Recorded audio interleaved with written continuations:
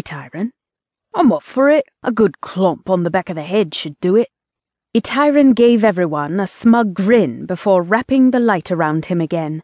The three left behind poked their heads around the stone-clad entrance to the dungeons. A moment later, one of the guards slumped forwards onto an upturned wooden barrel they were using as a makeshift card table. The cards on the table scattered, and the ones he was holding slipped from his grip and fell to the straw-covered floor. The remaining guard stood up abruptly, pushing his stool over. He leaned over his friend and gave him a shake. It was then that Ityron unwrapped himself.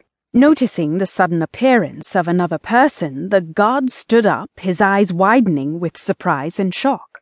"Time for night-night," Ityron said with a cheeky grin.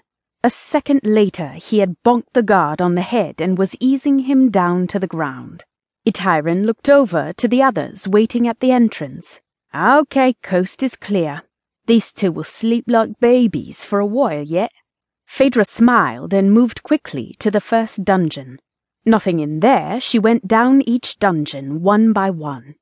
There were unsavory-looking characters in some, forlorn-looking prisoners in others, but none contained a woman and child. Halfway down the line of cells, she started to get worried. "They have to be here somewhere," she whispered to the others who were keeping pace behind her.